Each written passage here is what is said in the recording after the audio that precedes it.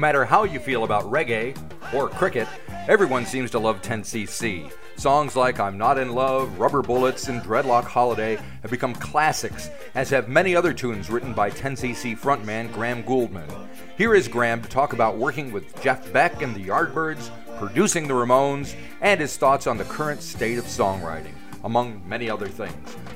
Like musicians all around the world, Graham and 10cc were taken off the road because of COVID. Now they're heading back to New Zealand after an unplanned hiatus from performing.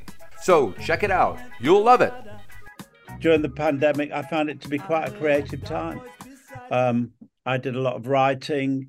I recorded an album of instrumental music that I'd always wanted to do. And so I was lucky, in that I had something that I could do at home.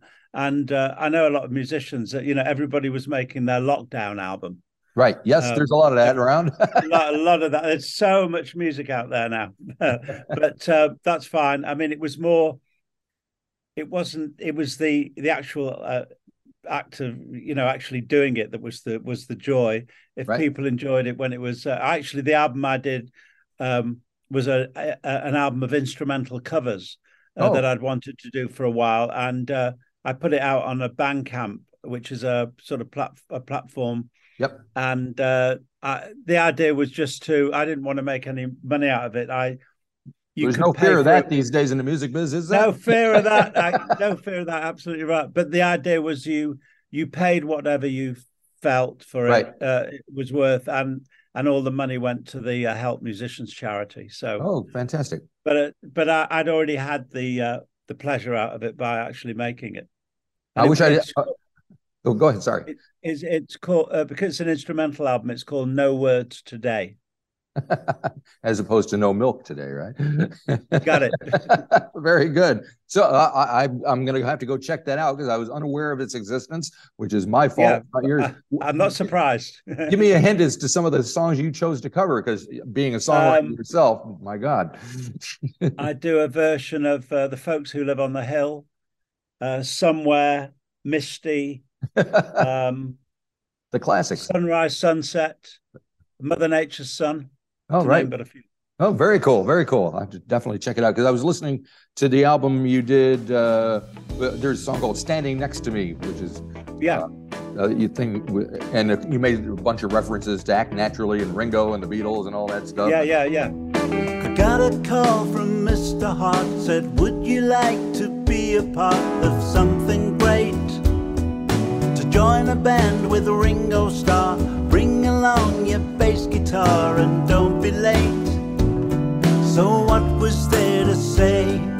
I soon was on my way, and on that very night I met the man who was a major part, was at the very start of where it all began. Yeah, that was written about my time working with Ringo and the All-Star Band. Right, that must have been fun. It was great. I really enjoyed it. Loved it. Because I realized you were pretty much a teenager when the Beatles broke in like 63 and 64. So I can't imagine, because I was maybe 10 or 11 at the time. So I remember how I felt about it. But you being so close to it, what did that do to you? It did everything to me. Everything in my musical life. It changed me. Up to that time, also the music that I was listening to before that, sort of late 50s music coming out of America, Little Richard, Buddy Holly, the Everly Brothers, Eddie Cochran, Chuck Berry, all those artists. And then through the sort of skiffle era in the UK, Cliff Richard and the Shadows were very influential. And then, but the Beatles were the thing that inspired me and many others to actually start writing songs. Right. Because that's the thing. I mean, somebody came up to me and asked me the other day, Beatles or Stones? Beatles or Stones? And of course, I love them both. But if you're going to have to say one's better than the other, you got to go with the Beatles just because of the songwriting. That's the thing that sets them apart. Well, I agree, but it did become a thing, didn't it? It did, yeah. You're only allowed to like one of them. But of course, they both made great records. Yeah. But the Beatles were, for me, miles ahead of anybody.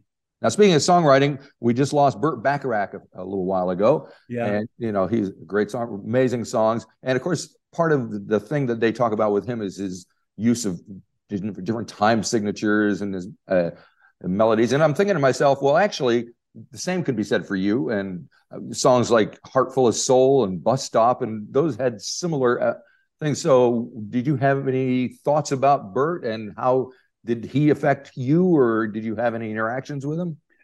Well, Burt and Hal David are in my my top 5 songwriting influences. Yeah. No doubt about it. When I first heard Anyone Who Had a Heart, I think that was the first Bacharach and David song I heard. Uh-huh. That was a complete revelation to me. Beautiful, absolutely beautiful. The time signature, the chord changes, his use of major sevenths. I started getting obsessed with that. Because he passed away recently, I've sort of gone down the Burt Bacharach rabbit hole, and listened to so many of his great songs that he and Hal David wrote. Just fantastic, amazing canon of work. Yeah. And the other person who's no longer with us is Jeff Beck, which of course he just joined the Yardbirds and did Heart Full of Soul, and that's right. Yes, that's pretty major. Yeah, pretty major. And I was very very proud to have an association with him. He also recorded a song that I wrote called Tallyman, which actually came out sometime after Hi Ho Silver Lining, which was a massive hit, and Tallyman was not. Right. But still, you can't win them all. You can't win them all. Just happy that he recorded it, and our names are linked in some way. Yeah, because he was a unique guitar player, and I'm wondering, as a songwriter, do you think about how these songs are going to be translated, especially by people who have their own voice with their instruments or whatever? Yes, I do. I mean, I assume that they're going to do them pretty much as I wrote them or did the demo. Actually, with Tallyman, it's a good example of Jeff actually changed it quite a bit. He put on a new introduction on it.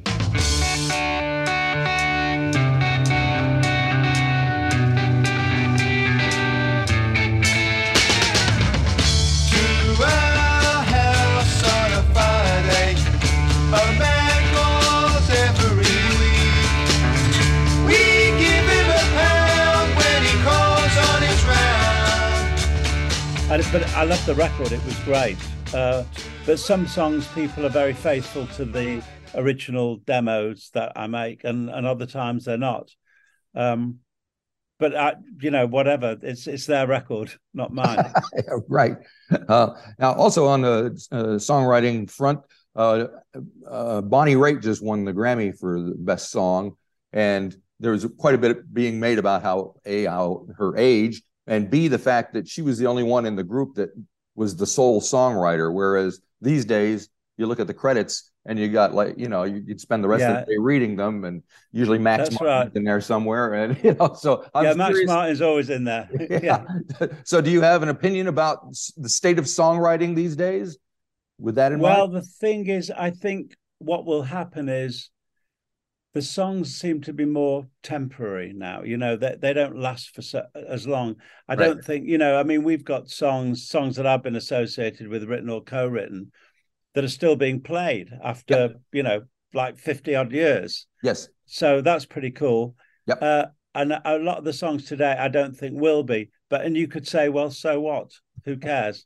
Well, it doesn't matter in the big picture. I mean, I think for a songwriter, it's a very nice feeling to think that there's some sort of legacy involved in your music and what you're going to eventually leave behind.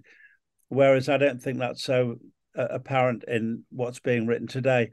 However, there's always good stuff around, even if you don't know 90% of the artists that are on it. But there is something kind of soulless about the idea of having so many people contribute. Of course, you don't know what they did contribute. Someone might have just contributed a line, a particular rhythm, or a sample of a guitar.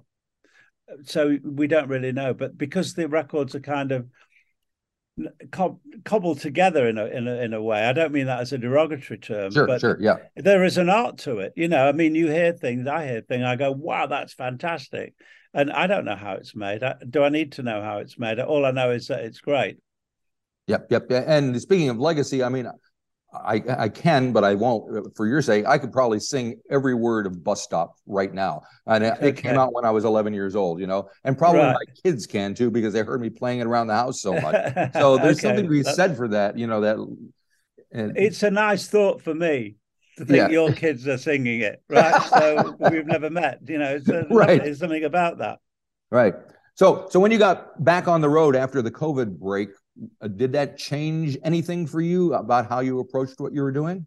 I think it affected all musicians. I think we really appreciated, I certainly did, appreciated how lucky I was to be able to do it. It was wonderful to be able to just be back with the boys again, and the joy of, like, the audiences were so happy to be back together with each other, and being able to share, the music again. Yeah, I'm still feeling that a little bit. I think it's still out there, because I mean, I don't know about everywhere else. In New Zealand, it's been weird because we're kind of isolated anyway down here, and we were locked down. But then we had these other major weather-related things that kind of had us locked down again and again. So every time we come out of it, the release is the live music thing, it feels like. Yeah. And it's so important to people to be together, collectively, and, witnessing or being part of an audience. It's great. So what keeps you on the road? I mean, you can't be doing it for money, because, I mean, you got to be making a couple of bucks on royalties. So. No, I do it because you're right. I don't have to do it, but I do it because I love doing it.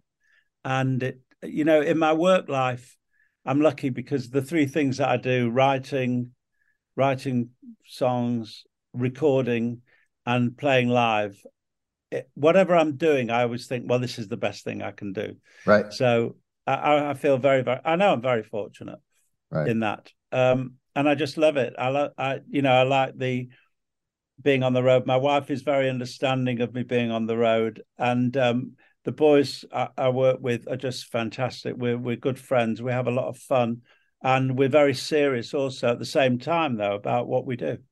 Right. And I mean, you're doing the Ultimate Hits tour now, which, I mean, let's face it, every tour you've been is an Ultimate Hits tour. I've seen a couple times already. So that's great. But how do you keep it fresh for yourself and the rest of the band doing those songs? I think we always think of, first of all, there's a different audience every night. Right. So there's a slightly different vibe about the evening. And it just, I don't know, the songs are great to play. They're quite complex, so you need to be on your game. Yep. You can't sort of relax. It ain't rhythm and blues. And I always think of myself as being in the audience. Like, what am I looking at? What am I expecting? And we do enjoy playing together, and that transmits to the audience. I think they kind of feel that as well. Interesting. Now, that's important. One of the things you do that doesn't get talked about so much, you've produced a few records, and I have one of them here with me. The Ramones. Oh, right. Yeah, Pleasant Dreams. Yeah. And I love the Ramones and seen them many thousands of times, it feels like. But have you? Yeah. I was growing up in upstate New York and went to the CBGBs and saw them and the whole bit. Oh, wow. You were there. Okay. I was there. So and I remember interviewing Joey and Johnny just as they were about to be produced by Phil Spector. And they were kind of basing everything on that because they were desperate to have a hit. And of course, that didn't really happen for them. So this was a couple of years after that. I'm wondering what kind of experience that was working with them.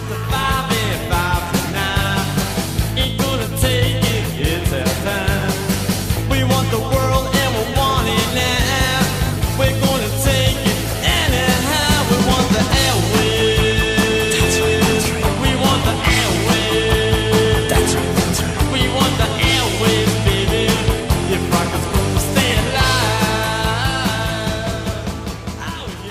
surprising, I have to say. First of all, I was surprised, why me? Right. But their connection with me, they said, was nothing to do with 10cc, but to do with the British invasion. That's what I figured. Yeah, because they love that stuff. That's what it was. But even then, I wasn't kind of convinced that it was going to work. And I said, look, for both our sakes, let's just maybe record 2 or 3 tracks and see how it goes. Right. And initially, everything, in fact, during the whole recording, everybody seemed very happy with it. Right. And particularly Joey, who I loved. He was a wonderful character. Yeah. I know that Johnny wasn't that enamored of the album. He thought it was too clean and poppy. Right. But during the time we were recording, he seemed fine. But right. But there you go. But I it's one of those things that it was an odd thing for me to do, but I tend to say yes, and sometimes I shouldn't say yes. But I'm really glad that I did that album. And of course, that song, speaking of Johnny, has the KKK took my baby away. Yeah, which is kind of what a title, eh? and supposedly that was Joey's kind of reaction to Johnny taking his girlfriend. Yes, that's right. But I have to say, they were easy to work with. Right. They were punctual, I mean, they were very professional. What can I say? Yep. Yeah. It's a shame they just never got that radio hit that kind of, Patti Smith broke through because the night and Blondie did it. And, but there's no T-shirt as popular as the Ramones T-shirt. There you go. Yeah. I've seen it all over there you go. All over the world. Yeah. Very good. So you've written all these songs during lockdown. You're still writing. What are you gonna? What are you releasing next? What have you got planned up? What do you got up? Okay, well, I'm working on a new solo album at the moment. Right. That should be released towards the end of the year. Last year, I worked with. I wrote a song called "Floating in Heaven," which was about the James Webb Space Telescope. Right. And because I'd started following its progress on the NASA website, and kind of fell in love with the telescope, if you can fall in love with the telescope, and wrote a song about it. I played it to the guy, Andrew, at my record company, and he said, the song is absolutely brilliant. But he said, wouldn't it be great if you could get someone like Brian May from Queen to play on it? Because why not? Not only is he a brilliant guitarist, he's an astronomer and an astrophysicist. Oh, there you go. I sent it to. There's a good idea. Thought that's a brilliant idea. All we need now is for Brian to like it. Anyway, I sent it to him. He said, I love this song. And he plays guitar on it. He sings backing vocals, and he was very involved in the production of it as well. It's time for me to say goodbye and search for pastures new. Our future lies above the clouds, beyond the sky so blue. I've never seen the moon so white. I've never seen the sun so bright. I'm floating in heaven, I'm so high. So that's actually going to be the lead track on the album. It reminds me, I'm a big Mott the Hoople Ian Hunter fan. And Okay. Ian's like 83 years old now. And he's got an album coming out next month. And he's got like everybody playing on it. It's like all-star. Probably Brian May's on it. I don't know yet. But it's just. Well, everybody would, yeah. Yeah. Homage to him. Absolutely. But it's interesting as you're what? You're in your mid-70s, I think, right? Yes. So does age do you think about how much longer? Why am I doing what's motivating me now as opposed to when I was 20 years old? I know what's motivating me. My motivation hasn't changed since I was a teenager. I just love playing music and being involved in music. It's my beside my family, it's my life. Right. And I think that I always say I won't stop, but I'll be stopped. Gotcha. That's simple as that. I think everybody gets that option. Yeah, I mean, why would I stop? Yeah. I mean, I don't play golf. I Right. haven't got any, in my work life, that's all I do. And in my social life, well, I have a social life, obviously, but it's a balance between between love and work, which Right. actually happens to be the title of my previous album before my last album. Ah, okay. And the last one was what? Modesty Forbids? Modesty Forbids, yeah. Yeah. That's the one with the Ringo on it. Yeah. Okay, one last question. You're a bass player as well. So I am. how does the bass relate to what else you do? Do you think in terms of bass lines when you're writing? Does that where it starts, where it ends, or is it just another thing that you do? I've always been a sort of bass player that followed sort of McCartney, James Jamerson, melodic bass players. Yeah. And I want the bass to not take over, just to enhance and inform what's going on. So you might not even be aware of what the bass is doing, but it's kind of gently behind the scenes, making everything, well, a lot of things happen. Yeah. And like if you listen to the bass part on Floating in Heaven, it's really simple, but I think you've got to, but it really enhances what's going on. And that's the job of the bass player. Very And good. the bass player and the drummer, of course, are the people that keep everything rock solid. Yep. Whereas Anchored. the lead guitarist can screw up, he can do what he wants, but the bass and the drums have got to be right there. Yep. Very good. All righty. Well, I can't wait to see you guys when you get here in June. Okay. It'll be very exciting. You're doing a bunch of dates throughout the country, so everybody will get a chance to see you. We're busy boys. Very nice talking to you. You too. Have a great day. Thank you very much. Okay, thank you. Cheers. Bye-bye. Bye-bye. Bye-bye.